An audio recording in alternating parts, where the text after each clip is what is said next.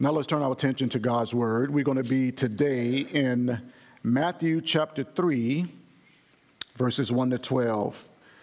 Either in your worship guide that you have the QR code, or the scripture will be on the screen. Or if you have old school and you got your Bible in your lap, Matthew chapter 3, verses 1 to 12.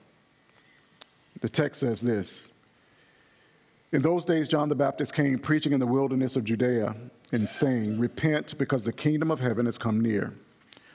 For he is the one spoken of through the prophet Isaiah, who said, A voice of one crying out in the wilderness, Prepare the way for the Lord, make his paths straight. Now John had a camel hair garment with a leather belt around his waist, and his food was locusts and wild honey. Then people from Jerusalem, all Judea, and all the vicinity of the Jordan were going out to him, and they were baptized by him in the Jordan River, confessing their sins. When he saw many of the Pharisees and Sadducees coming to his baptism, he said to them, Brood of vipers, who warned you to flee from the coming wrath? Therefore produce fruit consistent with repentance. And don't presume to say to yourselves, We have Abraham as our father. For I tell you that God is able to raise up children for Abraham from these stones. The axe is already at the root of the trees. Therefore, every tree that doesn't produce good fruit will be cut down and thrown into the fire. I baptize you with water for repentance, but the one who is coming after me is more powerful than I. I am not worthy to remove his sandals. He himself will baptize you with the Holy Spirit and fire. His winnowing shovel is in his hand, and he will clear his threshing floor and gather his wheat into the barn, but the chaff he will burn with fire that never goes out. Before going further, let's pray. Lord of all hopeful horizons, in your word of promise to our father Abraham, and in the promise of your word incarnate, Jesus Christ, you have given us a solid ground on which to build our lives. We offer you the toils and struggles of our days in faith, that by your grace they will become sources of hope for others who seek to walk in your ways. Amen. Think of how quickly gratitude could be sucked from our lives just based on the rhythms of life. Y'all, just last week, we were celebrating and giving thanks over turkey, collard greens and mac and cheese, yams. But we were really offering gratitude for what God has given us. That is one time within the year that we set aside to holistically, as a people, stop and give thanks, even though we're called to give thanks always. But we stop on that day that we call Thanksgiving, to offer gratitude. But as soon as Thursday was over, we had Black Friday. Not only Black Friday, but then that Monday comes Cyber Monday. So what happened to us? We turned from a people who were thankful to people who became rampant consumers. Am I right? Now, I didn't watch the news, but if Black Friday was anything like it has been historically, people were lining up outside in the middle of the night, waiting for the store to open because they wanted to get that TV. They wanted to find that gaming system for their kids, and they would even fight you for it. They would even fight you for it. But one of the things it does, it exposes something in us, how easily we could go from a people who are giving thanks to people who now become rampant consumers. See, this idolatry, it was not and it is not a direct assault. This idolatry is more subtle. It's more subtle. It's sophisticated. Look with me at what the author James K.A. Smith has written concerning idolatry.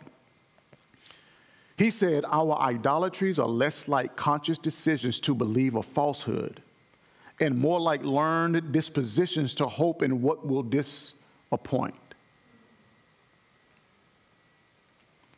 It's not believing a falsehood. None of us want to believe something that's a lie. but it's a learned disposition for us to place our hope in something that we know is going to disappoint us. This is why we need this season. This is why we need to remember this time of Advent that we started on last week. What is Advent? Advent means coming.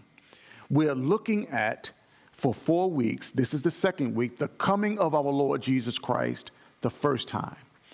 But as followers of Christ, we're on the backside of, and we're waiting for another coming.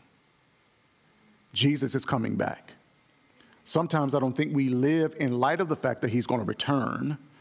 But the truth is, he is coming back. And we need to remember him, look to him, and maintain our gratitude.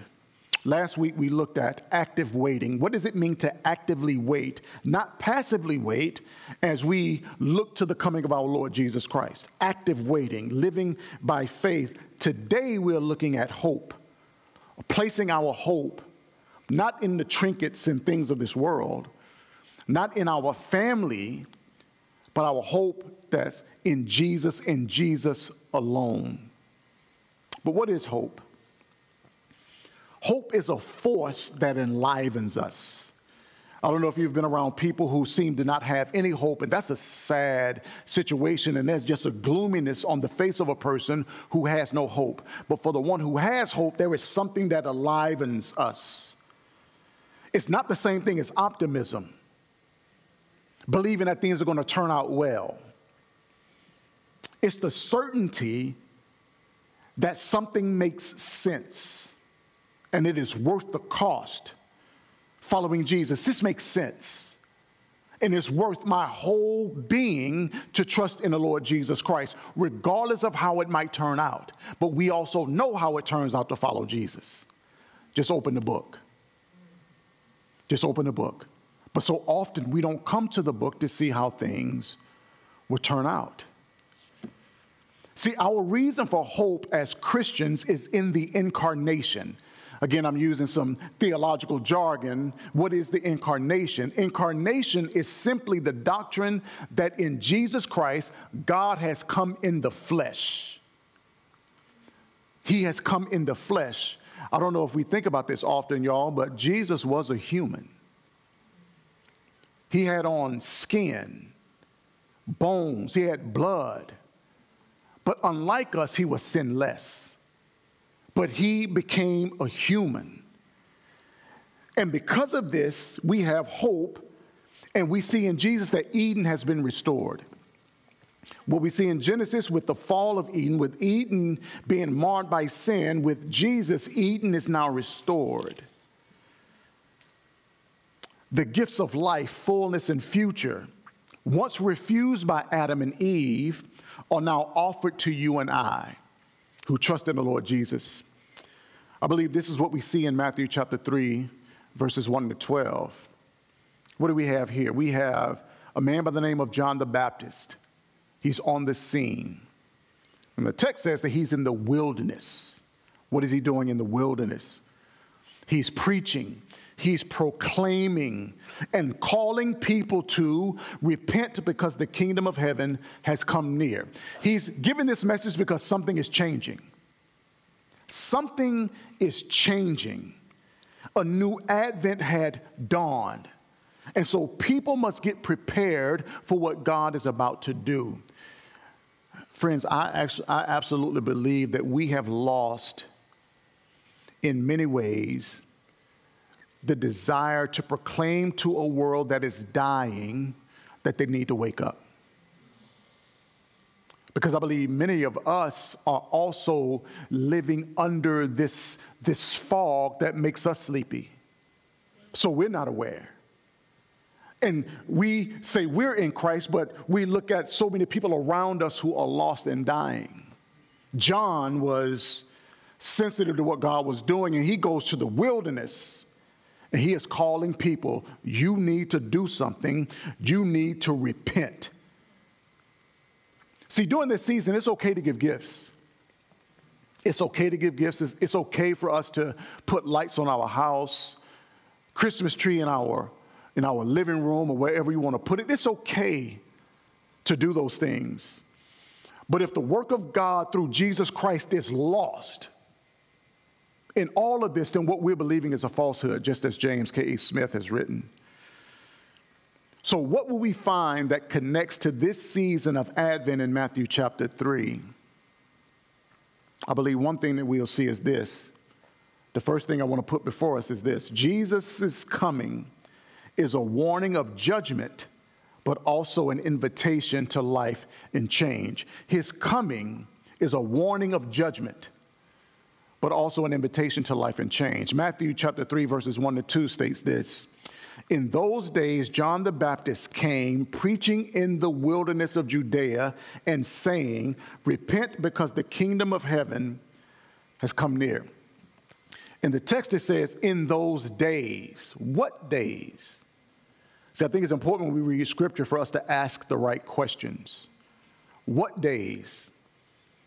Well, if we go back to the end of chapter 2, it lets us know the days that Jesus has been born and he's living in Nazareth. In those days, John goes to the wilderness and he begins to preach. Matthew introduces John as the Baptist. The Baptist. And he came preaching and proclaiming as God's herald and doing it in the wilderness. Now, again, we just rush by these words, wilderness, but I believe it has great significance because according to biblical tradition, the wilderness is where God would bring eschatological renewal or end time renewal. It's in the wilderness. It takes our minds back to what God would do with the nation of Israel as he brought them from Egypt and took them to the land of Canaan. How God would develop and renew the people in the wilderness. So John is in the wilderness now, and he had a message for his audience. This was a message for renewal. There had to be a change. Why? Because the king is here. John shows us that real change is possible through the coming one, in Jesus.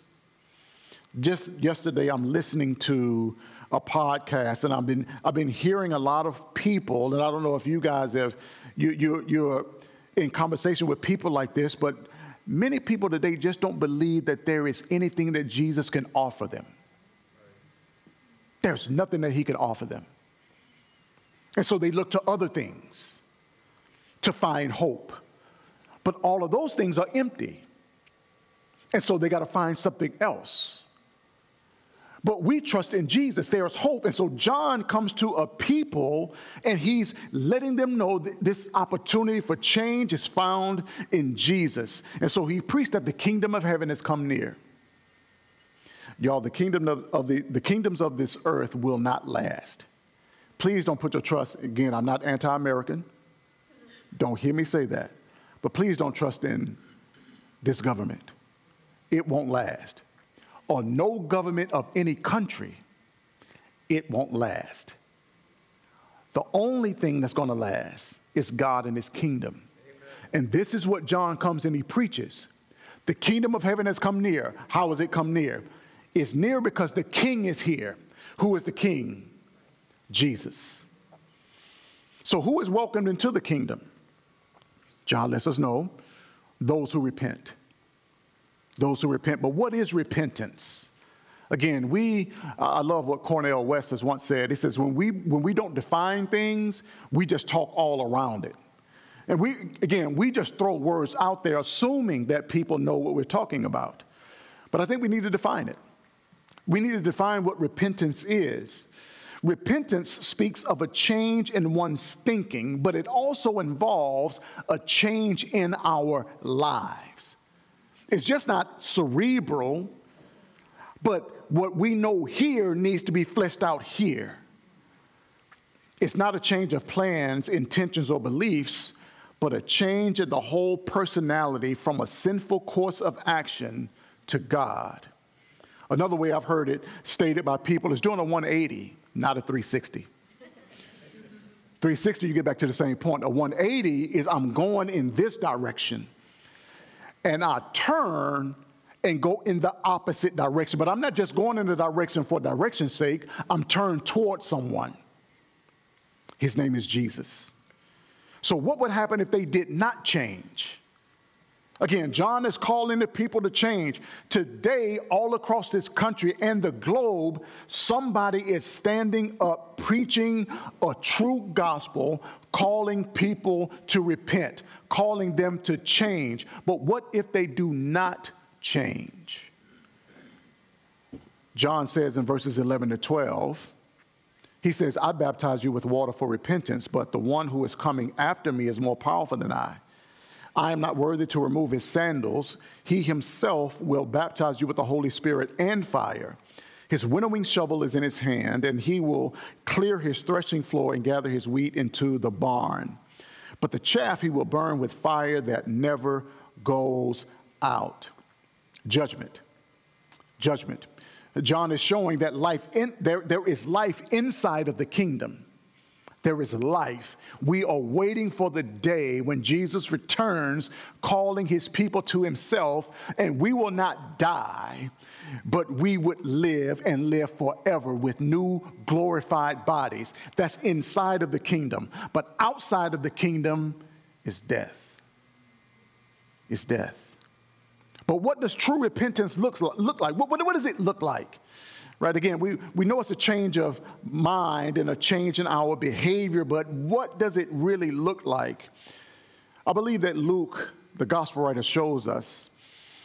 He wrote in Luke chapter 3, verses 10 to 14, John is speaking, the people are speaking. It says, what then should we do? The crowds were asking him. He replied to them, the one who has 2 shirts must share with someone who has none. And the one who has food must do the same. Do you see the practicality of this repentance? It's fleshed out in how we live. Give to people who have a need, right? But then it says tax collectors also came to be baptized, and they asked him, Teacher, what should we do? He told them, don't collect any more than what you have been authorized. In other words, stop stealing. Some soldiers also questioned him. What should we do? He said to them, don't take money from anyone by force or false accusation and be satisfied with your wages. By the way, I think in our day here in America, I think we're some of the most unsatisfied people walking the planet. Yes. We don't know how to be content.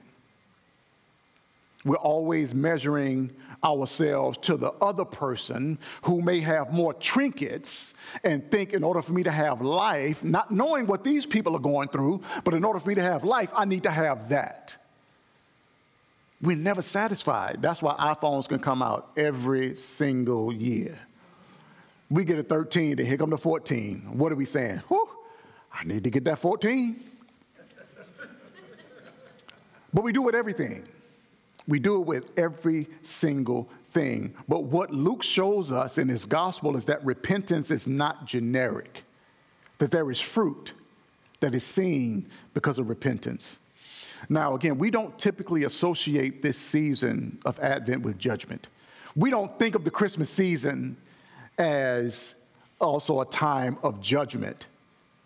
But the advent of Jesus calls us to make a choice. The advent of Jesus calls us to make a choice. Will we repent and choose Jesus, or will we repent and choose judgment? Again, I know we put Jesus in a pamper, in a horse trough, and we look at that and we just talk about sweet baby Jesus. But we don't think about the implications of his coming, because he didn't stay a baby. He grew as the God-man. What are you going to do with this Jesus? Will you choose him and receive life, or will you reject him and choose judgment? See, when we repent, we are saved from a false sense of aliveness. Why? Because our hope is in the one who deals with the issues that plague us, namely sin. Jesus can only deal with sin. Hope rescues us from a diminished life. So the people that John wrote to, they needed to see that God was at work and that they should prepare to meet this coming Messiah. He's on the scene. So he offers to the people, will you be judged or will you choose life? Because life only comes through knowing the Lord Jesus Christ. There was a great music composer by the name of Mendelssohn. He one day went to a cathedral in Europe, and he went to this cathedral that brought a brand new organ that was worth upwards of about $1 million. And so this cathedral had a caretaker. Don't let anybody unauthorized play this organ. He took his job seriously. But in walks Mendelssohn. But the caretaker couldn't recognize him. And so Mendelssohn goes to the young man and he says, "Would you allow me to play this organ?" The man says, "Sir, no one can play this organ. You can't." And Mendelssohn continues to press him like, "Man, would you please allow me to play? I'll be careful." "No, sir, you cannot play this organ. I must care for this. This is very expensive." But Mendelssohn wouldn't give up. So he asked this man again, and he, now being vexed, says, "Okay, you got 1 minute to play on this organ." And so Mendelssohn sat down and he started playing. And when he played, this man had heard music like he had never heard before. He's like, "Oh my goodness." So Mendelssohn finished playing, and the man goes up to him and says, "Sir, what is your name?" And he says, "My name is Mendelssohn." Then the guy was like, "Oh my goodness, I didn't even recognize who it was that was standing in front of me. I was preventing him from doing what he does best, all because I didn't realize who was in the cathedral."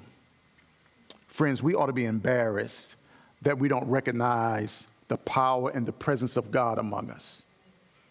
We ought to be embarrassed, because I promise you he's working. As a matter of fact, my wife has to often remind me when my eyes are off of God and his work around me, to realize that, oh man, I've taken my eyes off of him. I didn't even realize, but he has been working the whole time. I think it's so easy for us to take our minds and our eyes off of the Lord Jesus Christ. See, I agree with A.W. Tozer, who once said, there is a loss of the concept of majesty. There was a loss of the concept of majesty. We live in a time where there is such a low view of God. It's such a low view of God. People complain about God, but they don't come to the scriptures to see who God is. So they're complaining about a created God who is not God at all. We ought to be embarrassed when we don't recognize his power. But when we have a right view of God and see him in the person and work of Jesus Christ, and we respond to him by repenting, there is hope for change. Not just for the future, but for right now. Change can happen in my life right now. Change can happen in your life right now.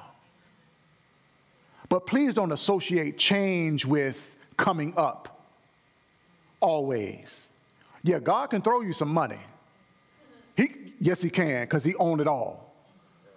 I mean, the little money he give us, that's like a penny. But don't always associate coming up with what I can get in my pocket. What about the joy that you've been lacking? What about a sense of peace? Right? What about those things? Or the fruit of the Spirit that Paul writes about in Galatians? See, our change when we trust in the Lord Jesus would be evidenced by external change. So the change that happens in my heart, you would see it as I'm living out in the world. This is what John is calling the people to do. But finally, John deals with some religious leaders that I think also speaks to us. And this is the last thing I want us to see, is that growing up in a Christian home does not make us right with God. I will. Growing up in a Christian home, although good, does not make us right with God. John says in verses 9 to 10, "And don't presume to say to yourselves, we have Abraham as our father. For I tell you that God is able to raise up children for Abraham from these stones. The axe is already at the root of the trees. Therefore, every tree that doesn't produce good fruit will be cut down and thrown into the fire. Before this, John calls the Pharisees and the Sadducees a brood of vipers. This is literally offspring of poisonous snakes. Why? Because these religious leaders put their hope and confidence in their ancestral link. And I'm going to digress here because I do believe we, not just white folk, black folk, anybody, we tend to view our ancestral link and think that we have credence with God because of where we came from. It's age old. The Pharisees and the Sadducees were doing this. They saw themselves as sons of Abraham. Oh, we sons of Abraham. Like, we got juice. You know what I'm saying? We good, right? Y'all know who my daddy is? But being linked to Abraham did not give them immunity from God's outrage over the abuse of privilege. It didn't give them immunity. John told them, don't trust your heritage. Don't do it. For God was able to raise up children for Abraham, look at this language, from stones. Now, I know that sounds weird, but church, God is not constrained by the limits of natural possibility. I'm going to say that again. Y'all didn't ask for that, but I'm going to say it again anyway. God is not constrained by the limits of natural possibility. God said in Jeremiah chapter 32, verse 27, look, I am the Lord, the God of every creature. Is anything what? Is anything too difficult for me? By the way, do you impose on God thinking that he can't do it because it's too difficult? Thank you, brother, because I do it too. I think, God, you can't fix this. God, that's too far gone. I know there's no way you could do it. But the angel Gabriel also said to Mary, the mother of Jesus, in Luke chapter 1, verse 37, he says, for nothing is impossible with God. Why? Because God is all powerful. Notice this, God created a man from dust. I don't know if we think about that. We quote it, but from dust. He created a whole human being, Adam. Then he took the ribs of a man and made a woman in the name of Jesus. From ribs. Hold on, but think about that. We think God can't do this, but he created a human from dust and a woman from ribs. As a matter of fact, in one place, Jesus says, if you stop these from talking, rocks are going to cry out. The Bible is wonderful because the Bible talks about the inanimate world, the earth, making noises and talking. As a matter of fact, even a donkey, a dumb donkey speaks. Again, is anything too hard for God? And so it was not a problem that these Pharisees and Sadducees come and they're in the line of Abraham. This is a good thing. This is a good thing because God's promise to Abraham stands. His promise to Abraham stands, and the promise can be found in Genesis chapter 12, verses 1 to 3, where God says to Abraham, go from your land, your relatives, and your father's house to the land that I will show you. I will make you into a great nation. I will bless you. I will make your name great, and you will be a blessing. I will bless those who bless you. I will curse anyone who treats you with contempt, and all the peoples on earth will be blessed through you. The problem with the Pharisees and the Sadducees, they believed that they were accepted by God because of their bloodline. But Jesus and the apostles inform us that we're not accepted by bloodline, we're accepted by faith. This is what Paul would write in Romans 4. in Galatians. You're not accepted because of your bloodline. You're not accepted because you grew up in a Christian home, but you're accepted because you trust in the Lord Jesus Christ. Now, this is what I do love. There were those who were circumcised, because Abraham had been given a command later in Genesis to circumcise all of the males 8 days old and up. This circumcision would mark them as people in the covenant community. What does it mean to be in the covenant community? It means that you're always in a space where you're going to hear the truth of God. This is the beauty of growing up in a Christian home. This is the beauty of it. Like, you grow up in a Christian home, it doesn't mean that the kids are saved, but it does mean that you're going to be in an incubator where you're going to always be, if parents are faithful, to proclaim the truth of who the Lord Jesus is. But just because you grew up in a Christian home, you don't get to heaven by proxy. It doesn't mean that, oh, yeah, I grew up in one, I'm not following him, but God is going to accept me anyway. And sadly, there are many people who think this way. Sometimes during Christmas, a person may want to decorate their house this way. They may want to take some boxes, and they may want to wrap those boxes very, very beautifully, put a bow on top. Take those boxes outside and decorate the porch or the front of the house with these immaculately wrapped boxes with a bow. But the issue is there's nothing in the boxes. It's just decoration. And it's beautiful, right? I ride through my neighborhood and I see people putting in work. You know what I'm saying? Decorating their cribs. And I'll be sitting there thinking like, God bless you. Russell ain't getting out there. Not doing it. But they're putting the boxes out there, right? Nothing's in them. But what if somebody comes one day and they want to steal the boxes? Now, you get upset because you come on my porch and you violate it, but you're not too mad. Why? Because nothing was in the boxes. They were empty. There are lots of people who are well wrapped, but nothing is going on inside of them. Nothing is going on inside of them.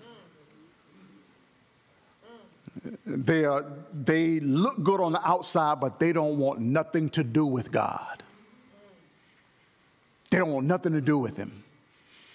They just well wrapped. But true and authentic Christian living starts on the inside. It starts on the inside, and it works its way outward. I love the church I grew up in. The old church mothers would say, you better show some signs. You better show some signs. What they were saying is, if change is really taking place on the inside, I need to see the results of it. Show some signs. Now, the one thing I do love about as a church, we're a Reformed PCA church, rests in what we call covenant theology. Now, I'm not going to go too deep into it, but this is what this means. We believe that God is near and pays attention to children of parents who have placed their faith in the Lord Jesus Christ. We believe it. Why? Because one way, Peter says this in Acts chapter 2, verses 38 to 39. It says, Peter replied, repent and be baptized, each of you, in the name of Jesus Christ for the forgiveness of your sins, and you will receive the gift of the Holy Spirit. For the promise is for you and your what? Is the promise only for adults? It's for you and your children, and for all who are far off, as many as the Lord our God will call. We believe that parents who trust in the Lord Jesus Christ and they have kids, adopted by birth or whatever, that now they're in this space where they're always hearing the truth of the gospel, that the Spirit of God is near. It doesn't mean he's not near to others, but he's near to those believing parents. Similarly to the way that God was near to those who were circumcised in Genesis. He's near. But as my friend reminded me this past week, many people have the form of godliness but deny its power. You see, we need people to repent. A child born in a Christian household, they have the same responsibility as everyone else who trusts in the Lord Jesus Christ. Repent and believe. Repent and believe. Again, like I said before, no one gets into heaven by proxy. That child must repent and believe. But many people claim Christianity, but don't live out Christianity. So for those of us who are parents, right, as imperfect as we are, we must live out our faith before our children. They need to see us repent when we sin, because Lord knows as adults, we sin mightily. We just have other names for it. I'm grown. That's what we call it. Mama, why did you? Because I'm grown.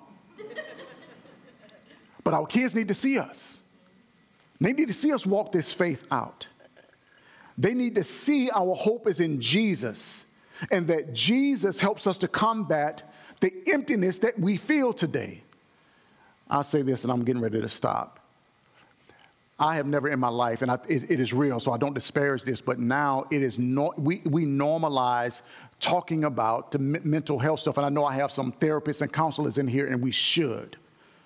And yes, go to therapy, take medication, right? Do those things. But also know that Jesus is near and that he will walk with you all through it. That you don't go to therapy and know Jesus. No. Go to therapy. Trust Jesus. Trust Jesus. The reason we can do this, y'all, because Jesus came as a man. He knew what frustration felt like. He got angry. He was saddened. Things hurt him. But he embodied this life in the flesh. But Jesus ultimately went to the cross for us. He died and was raised from the dead. This is the Jesus that we proclaim during this Advent season. He is the one we proclaim. He is the reason for our hope. And so, friends, I ask you this again. Where does your hope lie? Where does your hope lie? Let's pray. Again, Lord of all horizons, in your word of promise to our father Abraham, and in the promise of your word incarnate, Jesus Christ, you have given us solid ground on which to build our lives. We offer you the toils and struggles of our day in faith that by your grace they will become sources of hope for others who seek to walk in your ways. Amen.